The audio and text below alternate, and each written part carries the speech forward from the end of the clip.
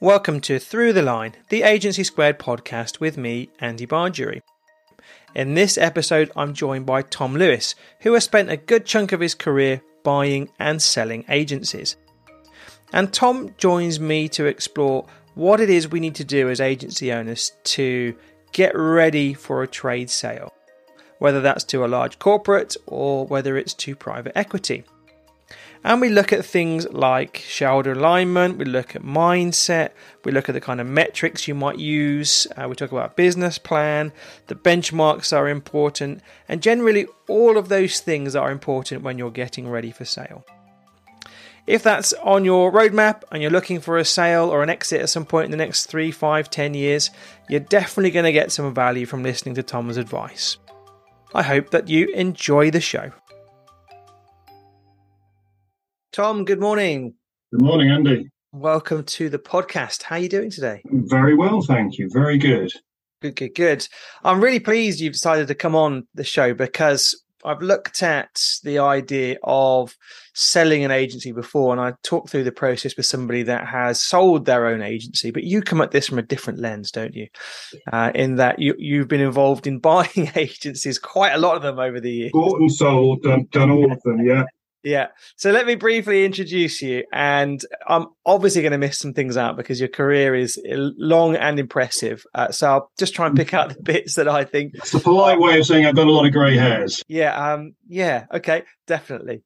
But so where do I start? I think you started out at Coca-Cola, or is it KPMG? One of the two. I forget which. I started in accountancy with the Big Four, then with Coke, and then sort of spent most of my career in marketing services, either sort of corporate roles or the last 10 years owner-managed businesses. So marketing services is where I come from, basically. Yes, perfect. And if we pick out a couple of names, so from the corporates, Ogilvy and Mather, you were the CFO for Eastern Europe there, and then you went to work for Huntsworth, didn't you, as a European CFO and M&A director. And that's, I think, where you kind of cut your teeth in the buying and selling of agencies. Well, lots of M&A there. So I was in the PLC head office. We were a buy and build PR network, and at one point we were doing one acquisition a month. And then we moved on to doing slightly they were essentially, a lot of them were distressed purchases, buying up struggling businesses on the cheap. Yeah. And then we moved on more to strategic infill. So they took a little bit longer to land. They were bigger businesses, but they were higher quality acquisitions. So strategic infill, you were talking about plugging gaps in their services roster. So in one case, we'd got one part of Europe covered by one network, one part of Europe covered by another. We were merging the two, and our gap was Eastern Europe. So we bought a 15-market Eastern European PR network that just slotted in really nicely. Excellent. I've been on the kind of agency team side of those sorts of movements. I used to work for a couple of Omnicom agencies, and they were brought together to strengthen that offering and I think find those synergies across the Western Europe, perhaps.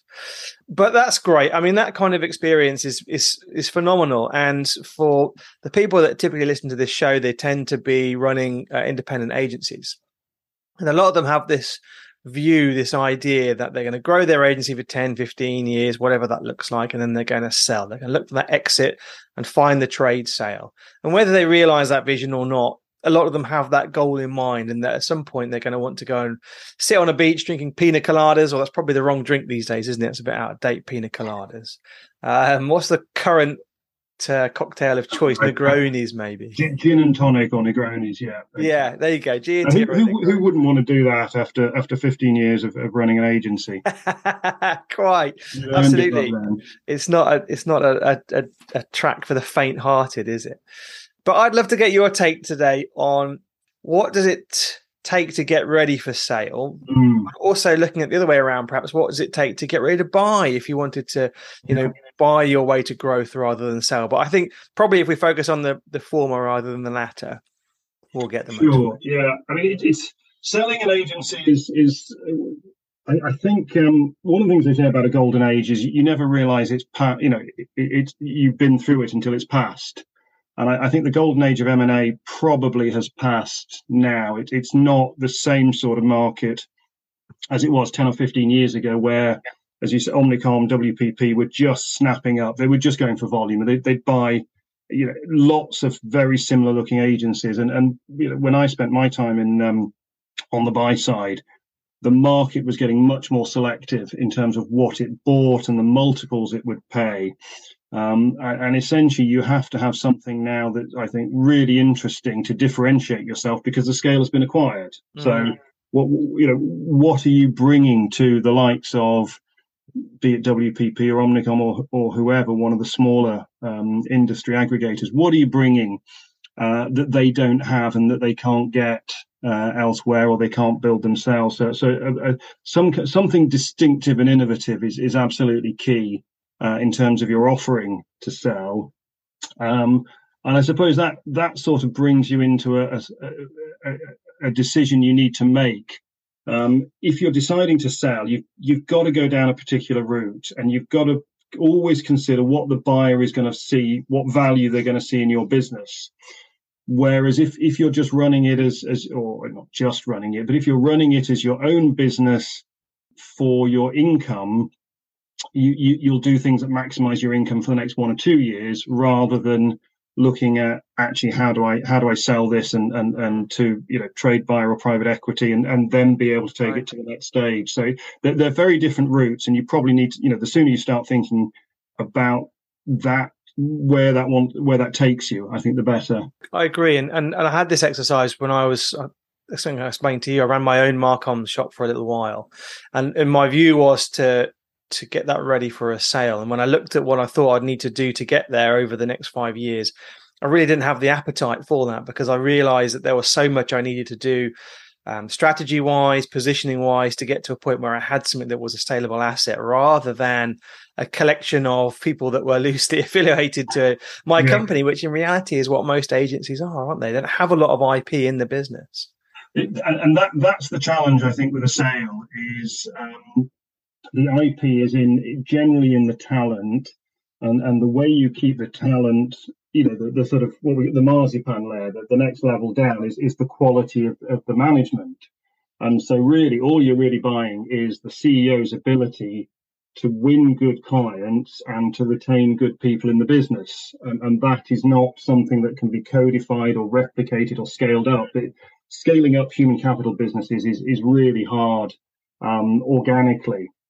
So, however great you are as a CEO, it's a long slog to win new good clients at higher margins than your average margin, and to attract more talented people than your average talent level to grow business. That's just a really tough thing to do. It's hard enough to do it as an owner manager, but as a private equity investor or a trade investor, trying to incentivize people to get there is tough. So I think that's why there's a degree of caution around, buying agencies and looking for something in there that is more scalable and where there is some sort of IP that's protectable and isn't linked just to the people in the business. Yes, who often can leave at a very short notice. Yeah.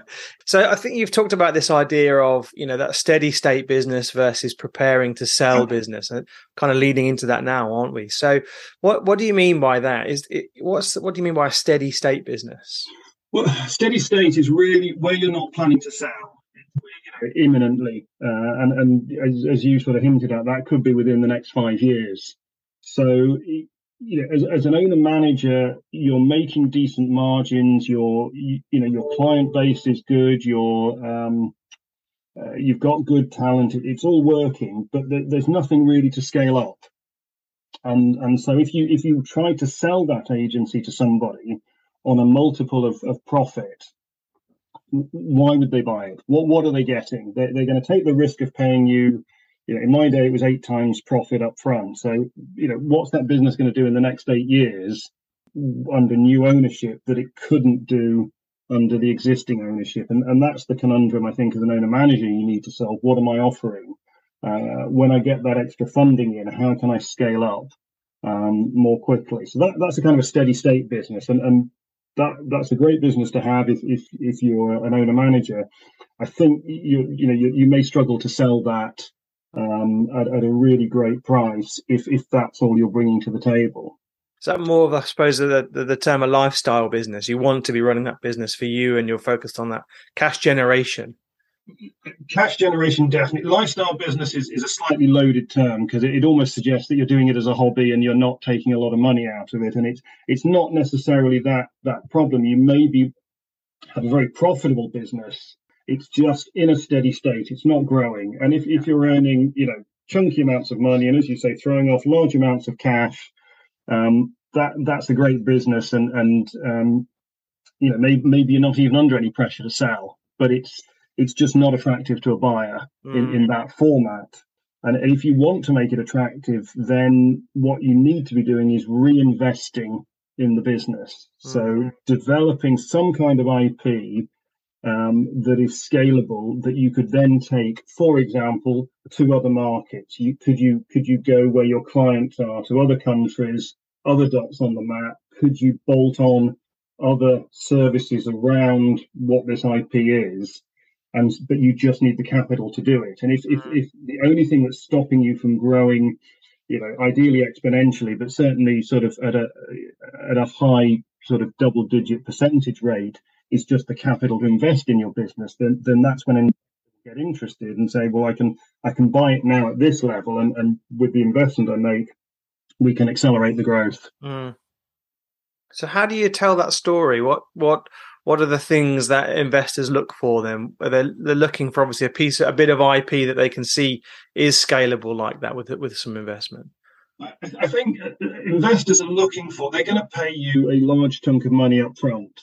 And what they want to do is make a multiple of that investment. So not just a margin on it, but a multiple. But there has to be a business case that says this business can grow, as I say, high double-digit percentage top line growth in the next couple of years. So private equity will typically hold for 3 to 5 years and then sell again. And one of the things I like about private equity is they're very focused on the exit. They only ever buy businesses with a view to selling them on afterwards. So I suppose it's the same. That then has an impact on how you as a business owner need to think. You need to be thinking, when I sell this business to a new owner, they're only going to hold it for 3 to 5 years. They want accelerated growth, the sort of thing that as an owner manager you might do in 10 years. You're going to need to have a plan to do that in, say, 3 to 5. And there has to be a lot of added value in that period. So there'll be an investment phase where you maybe open new offices or you develop new products and services. And then you need to sort of have proof that those will generate higher income and higher margins. I'm just trying to think what that proof would be, because a lot of that is forecast based. It starts off with a business plan. So you'll need somebody who's good with numbers putting together a plan that says, this is, and then as you go through the PE cycle, you'll need to demonstrate the growth that is coming through. So there'll always be a lot of scrutiny on your numbers. Is revenue growing? Profit doesn't necessarily need to grow in line with revenue, because there's an investment phase at the beginning, and then there's the sort of as the investment sort of tapers down, you should see the margins shoot up. But there will be a lot of scrutiny in the selling process as to, well, what's your forecast? What's the investment case? Why should I invest in this business? How can you grow? And then once you've sold, the scrutiny will only continue, to increase. Are you doing all the things you said you would do? So it's yes. And I think you made a good point, Andy. I mean, you've got to look at that and say that's what I want to do. I need to spend however many years preparing my business for that, and then I need to go on the journey as well. And it's tough. It definitely is tough. Yeah, I can't imagine it's an easy process, and that's why I chose a different path, because I looked at it and thought, have I got the appetite for such a big piece of work? Have I got the team and to be fair, the resources to do it? And at the time, I didn't feel as though I did. So that's why I chose a different route. So what are those, we've talked about forecasts there, and forecasting can obviously be a bit of a dark art to some extent. I've never really seen an accurate forecast, and a lot of it is kind of finger in the air stuff. So how far in advance do most forecasts stand up to any sort of scrutiny? I think that A lot of that, the thing I learned very early on in marketing services businesses is revenue and cash visibility. That if you're going to grow, you're going to invest. If you're investing, you need cash to support that investment. So therefore, your forecast has to have good revenue and cash visibility. So one of the things that private equity looks for, one of the most important things, is recurring revenues. So if you're, for example, a completely project-based business, and I've worked at businesses where we could only forecast our revenue with any certainty for 8 to 12 weeks. Yes, yeah, absolutely. That's commonplace, I think. But if that's a much harder sell. And that's not to say that you can't get investment, but if you don't have some kind of unique IP and you don't have something that looks like recurring revenues, and you're only forecasting 8 to 12 weeks ahead, and private equity is going to hand over a chunk of money to you as the owner, and then look to sort of scale up the business, which will absorb cash. That's going to be a tough sell, I think. So starting to get those recurring, the revenue visibility, long-term contracts, or just a history of retaining clients, it can be a sort of de facto thing that you just, if you've got good client retention and you retain them at the same sorts of levels, and you've got a diversified client portfolio, so that even if you lose one, it's not going to throw the business off too much, then that you're starting to look like a business that can generate cash, and that cash can be used for investment. And then you've got to have a credible investment plan of how you will grow. And what are those unique things? What are the things that the market can't easily replicate? So it can be IP. It can sometimes just be in the nature of your client relationships, or the things, the combination of things that you offer. So if you offer a particular service linked to another one, and no one else quite offers that combination, and couldn't easily overnight develop that combination, that can be something that's akin to IP. It's something unique that no one else offers. That's the challenge in marketing services, because this is such a competitive landscape, isn't it? There is somebody doing everything, I think, but perhaps pulling two or three things together in a unique arrangement is quite interesting. I've seen a few businesses do that, and that has been there. Private equity calls it the secret sauce. What is the thing that you do that no one else does? Yeah. Okay. The other bit is, private equity will also look at a sort of an industry consolidation play. So if you look at a fragmented industry and you say, well, I can gain scale by bashing together a bunch of businesses that are very fragmented, that there can be something interesting in that play for them. Okay, that's interesting. So I think that the secret sauce is something to bear in mind for you if you're running an agency, because so many agencies set up almost accidentally, I suppose, and they grow to that sort of 15, 20 person, a couple of million revenue size without really any business plan, or without any real sense of creating anything new, any secret sauce. They're just doing a really good job at delivering PR services, or media planning, or creative services, whatever it looks like. And I think trying to define what that secret sauce is the challenge for lots, and that's why we see so many undifferentiated agencies in the marketplace. There's no real strategic positioning, because there was no real plan to get there in the first place. Yeah, and I think you have to be brutally honest about to the extent to which you really are differentiated. I mean, every agency says we're different because, and you strip it away and say, well, are you really the only agency that does that, or is it just you're doing the same as everyone else? So yeah, a bit of brutal honesty about the extent to which you're differentiated. Yeah, absolutely. I mean, if you're using the words award-winning full-service agency in your positioning, you're not differentiated. And responsiveness and enthusiastic and all of those things. Yeah, we're a partner for our clients on the journey of all that. All that. But unfortunately, that is not an investable secret sauce business case, much as it's important for the day job. Yeah, there's no secret sauce there. Talk to me about, what does good look like? What are those kind of indicators that, are there any kind of metrics that private equity or large agency networks look for when they're trying to make an acquisition? Yeah, I mean, I think private equity will often look at, they're all over the finances. So you need to have really good financial information. And the starting point will be, good information about your revenues and your profits, and that really that's just table stakes. Mm. Um, What but does it? What do good profit margins look like? Are we talking gross or net profit, or does it not matter? I think the thing with net profit, and especially in an owner managed business, that's quite easy to manipulate because it depends. For example, as an owner, what you're doing on your salary, whether if you're not taking out a salary and you're taking it as dividends for tax purposes, then you can unduly flatter your net profit margin. So you need to be taking out, an element of normalization. And again, you've got to be brutally honest here. What sort of salary would somebody at your level be taking? And if you're not putting that through the accounts because you're taking it as dividends, then you'll need to normalize the profits. Yeah.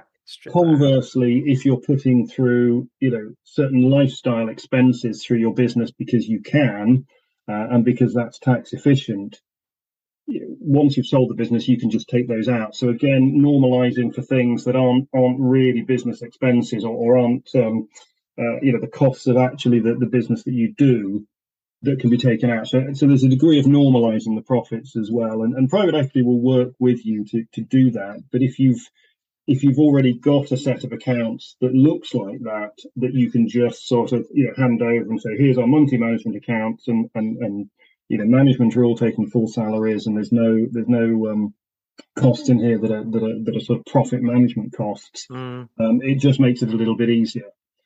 So it's a bit more honest and transparent as well. Yeah, and it's, as I say, private equity very numbers based, but also very strategic. So what they will have done is looked at the market, and in the market that you are operating in, said, well, what does the research say? Where is this market going? And their thought will be, well, if this is a growing sector and you're playing in it and you're doing well, then you've got a good business in a good sector. On balance of probabilities, that and we have a strategy for how we're going to grow faster than the market's growing, then that's an investment case. So the forward-looking bit will be to look at what is the business plan, what's the strategy for growth, and what difference can an investor make to grow it more quickly. That will be their thought. What are you doing at a good rate that we can make happen 3 or 4 times faster? And the bit that you touched on there, Andy, I mean, the difference between gross profit and net profit is an interesting one, because gross profit is essentially your pricing ability, and I suppose in a knowledge capital, knowledge work business, that's probably it's what I used to call it's revenue minus direct staff costs. We used to call it contribution. And if you're looking at contribution, that's essentially how much profit you're making on the people who are doing work for clients. That, to me, if I only had one number, other than things like cash, that's a really key one, because it's your pricing, and your charge high prices to clients is a sign that you've got a really good business. What else you do lower down is sort of some that might be investment or other things. But if you're starting with high gross margins, as I say, revenue minus direct staff costs, that's a sign of a really strong business. So that's interesting. What would be a good benchmark to aim for? Because I know over the years, having worked for various different agencies, they have a different figure in mind, and typically it's each fee earner needs to be worth X amount to the business. Maybe it's 10,000 a month fees or something along those lines. What's a good benchmark? What do people look for these days? Different ways of measuring it, and different. So I've worked in almost every marketing services sector, and so the more consultative ones use things like staff utilization. So lawyers use staff utilization, PR does. So that's of the number of hours you've got in a week or a month that you could be billing to clients, how many are you billing? When I was in advertising, where it's less about individuals and it's the bigger projects, more of a team approach. Contribution we looked at was, as I say, direct revenue. Turnover minus pass-throughs gives you your revenue number, and then 37.5% is the amount that you should spend on staff costs, was the way I worked it out, which was about a 50% staff cost ratio and about 75% of your staff being direct versus 25% being in the back office. So you crunch the percentages, you get to about 37.5% costs on your client revenues. Oh, that's interesting. We tend to look at that for a couple of companies that I work with, creative services, but not in the marketing sphere. And we have that kind of third. A third is the profit. Third is the cost of the business. A third goes to the employees. Basically, it tends to work out quite evenly across the years on that split, which is not a million miles away from what you're saying there, by the sounds of things. There's plenty of metrics. In a way, I mean, you sort of. The key thing here is not to get hung up on hard, measurable, lagging indicators, because any fool can measure indicators of business however they like. The skill of management is the difference between performance and results. So management is doing all the right things that give you good results, so that when your financial controller or finance director or whoever you've got brings you a set of numbers, they're good numbers. All they're really doing is sort of looking in the rearview mirror and confirming back to you how you've performed, but what results you've achieved. You can't drive by looking in the rearview mirror. You have to have certain. It helps to look back occasionally, though. It does. Looking back is important, because if you have a hypothesis that says, well, if we go after this bit of business, we think we'll make this much money, you have to look back and say, did we make as much money as we thought? And if not, why not? But being strategic is then doing that measurement and comparison and altering your future behavior in the light of what you've learned from analyzing your past behavior. So behaving differently, that's the really important bit. So it's all about the sort of forward-looking indicators, and gross margin is sort of it's kind of forward-looking. It tells you something about your pricing strength. The other one that I find really useful, and I ask businesses a lot about, is what's your win rate without a pitch? Because if you're winning business without having to go through a pitch, if you're just being appointed, first of all, that's a much cheaper way of acquiring new business, but it also means you've got huge power in the selling process, and therefore that's a sign of a really good business, that you can go in and you can win business without needing to go through a pitch process. So that's probably one of the best sort of forward-looking measures of what have you got in your pipeline, and how much of that is going to come in without a pitch. Yeah, it's a real indicator of the agency's brand strength, isn't it? If they're being appointed just because of who they are and the reputation they've got, that's a really strong indicator of a quality brand and a quality agency team. Exactly, and good agency staff will be able to go into the client and do that consultative sell thing of identifying a problem that the client possibly didn't even know they had, and being able to propose a solution. And once you've done that, you're almost able to charge whatever price you like, because you're proactively, consultatively going to the client and making their lives better for them. Those are great agencies or business partners to have working for you. And when as an FD, I've had suppliers do that, and I've always been very loyal to them. I've never questioned their bills, because they're just adding so much value. Yes, yeah, absolutely. That's such a key point to think about. How much are you winning without having to go through a pitch process? Really interesting. And I bet there are very few agencies that do that analysis to understand how much are they being appointed for directly as a result of the strength of their reputation and their brand. Just looking at the clock, I'm aware we're getting a bit close to that half an hour mark, but there's a couple of things I wanted to touch on. First one is, there's a word you've used a few times, which is business plan. And I think business plan is one of those things that most agencies either don't have at all or don't have a very detailed one. And people are often scared by the prospect of an enormous document that outlines their business plan. And I think in reality, it's not like that, is it? So I'd love to get your take on business plan. And then finally, I suppose, what's the what's a credible agency size where you start to become an investable proposition? Because I think when agencies are, let's say they're sub $1 million or sub $500,000 in revenues, that's quite a risky bet for an investor, isn't it? So at what point, at what size do investors start to get excited by an agency? I mean, there are different investors of different sizes, but obviously there's a certain fixed cost to doing a deal.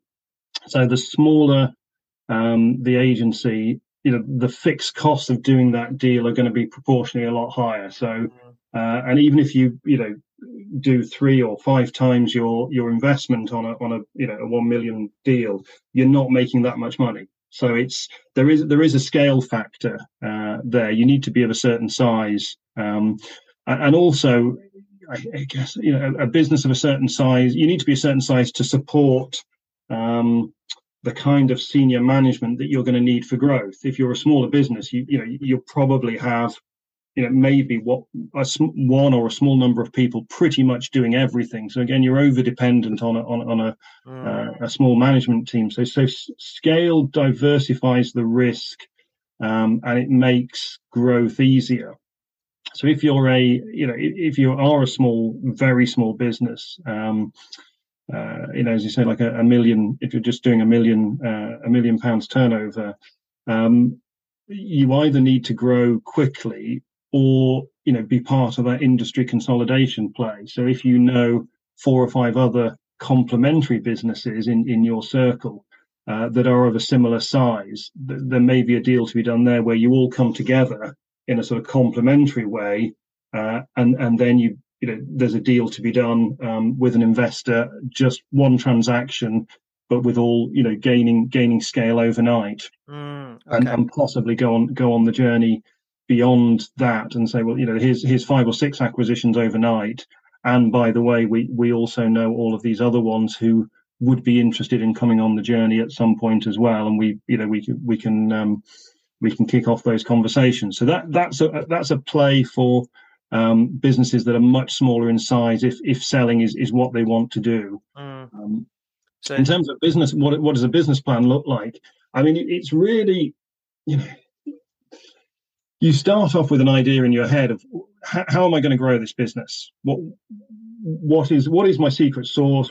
How great is my ambition? Where is the growth going to come from? So it needs to be very outward looking. What are the services I can sell, and what are the clients I can sell them to, and where can I sell them? So that there might be geographic expansion. Okay. And then it's really just a case of refining that into, what would I need to do to get there, and eventually the final output of that is a set of numbers, and ultimately a cash flow forecast that says, well, this is the money coming in, this is the money that I'm going to need to spend. There's 2 elements to spend, really. There's running costs and there's investments. So what are my running costs? And if you've got, going back to this earlier point, if you've got good gross margins, high prices, you're generating a lot of surplus cash that you can then use for investment.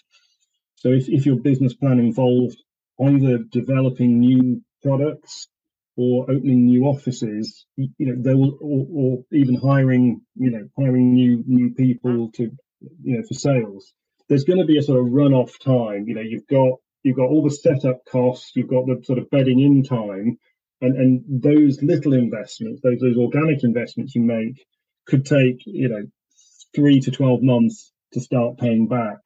So you've got to fund them for that period, and therefore that's when you need to have lean running costs and a high gross margin to generate that cash to fund those investments.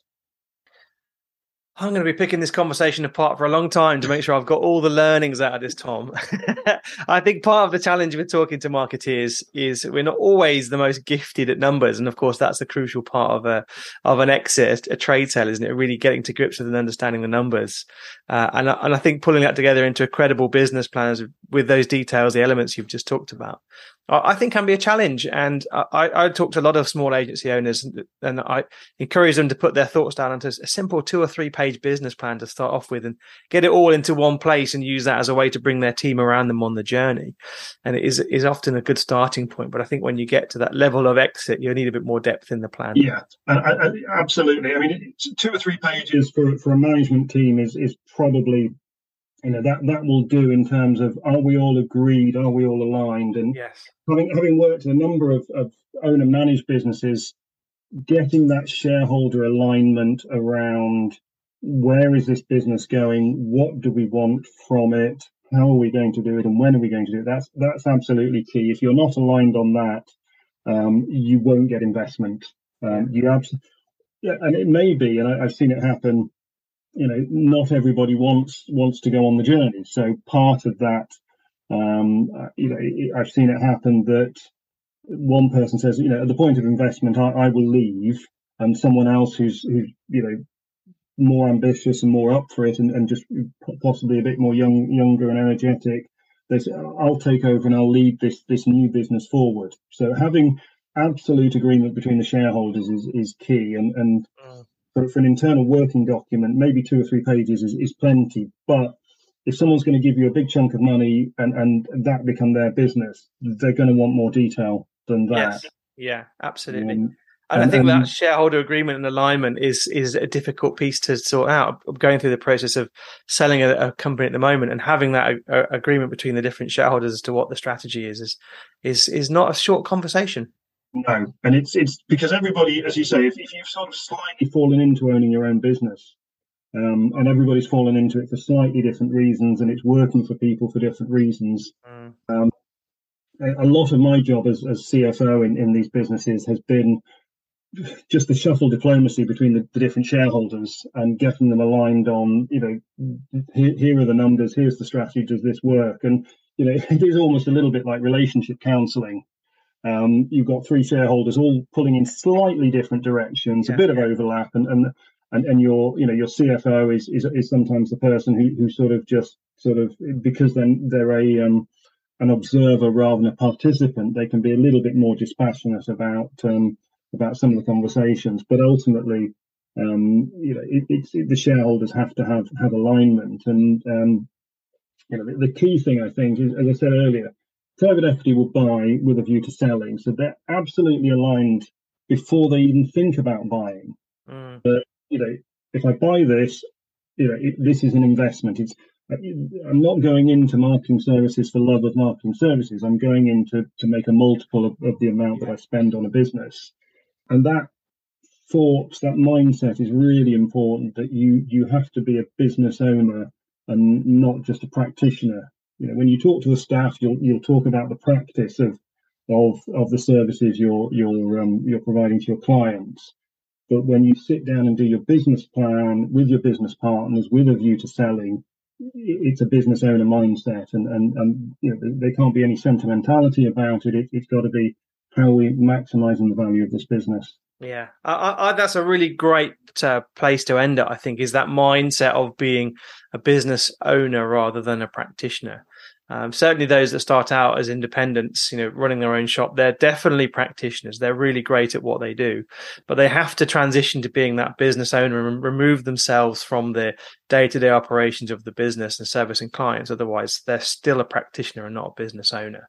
And I think that's probably one of a key message to take away from this, I think, is, you've got to have that mindset, right? Yeah, I mean, ultimately, you're then just a freelancer with a bunch of support staff. You're not really a business owner. If you're still, in the weeds doing the job, and great as it is to be able to do that, that ability to step back and have a business owner's mindset, I think, is key. And the investors are going to want a lot of your time. They're going to, in the selling process or in their buying process, they're going to want to talk to you a lot about your numbers, your business plan, your strategy, questions, deep interrogation of the numbers. And then as you go on the journey, they will want your time to talk about the business plan and the strategy. So you've got to be able to have the time to have those conversations. And if you're deep in the weeds of client service, there's a real conflict there, because your clients are going to be shouting, and the squeaky wheel always gets the oil, don't they? So exactly, that's what I think about. Tom, loads and loads and loads of stuff in there that I'm going to have to listen to multiple times. So I really appreciate the time you've taken to go. It's been great to chat. If people want to find out more or want to reach out and get in touch and say, Tom, help me sell my agency or whatever, or help me buy some agencies, how should they get in touch with you? What's the best place to reach you? Best place to get hold of me probably is through LinkedIn. So I'm Tom Lewis and I live in Cambridge. So you can find me on LinkedIn. Perfect. Tom, thanks so much. All right. Cheers, Andy.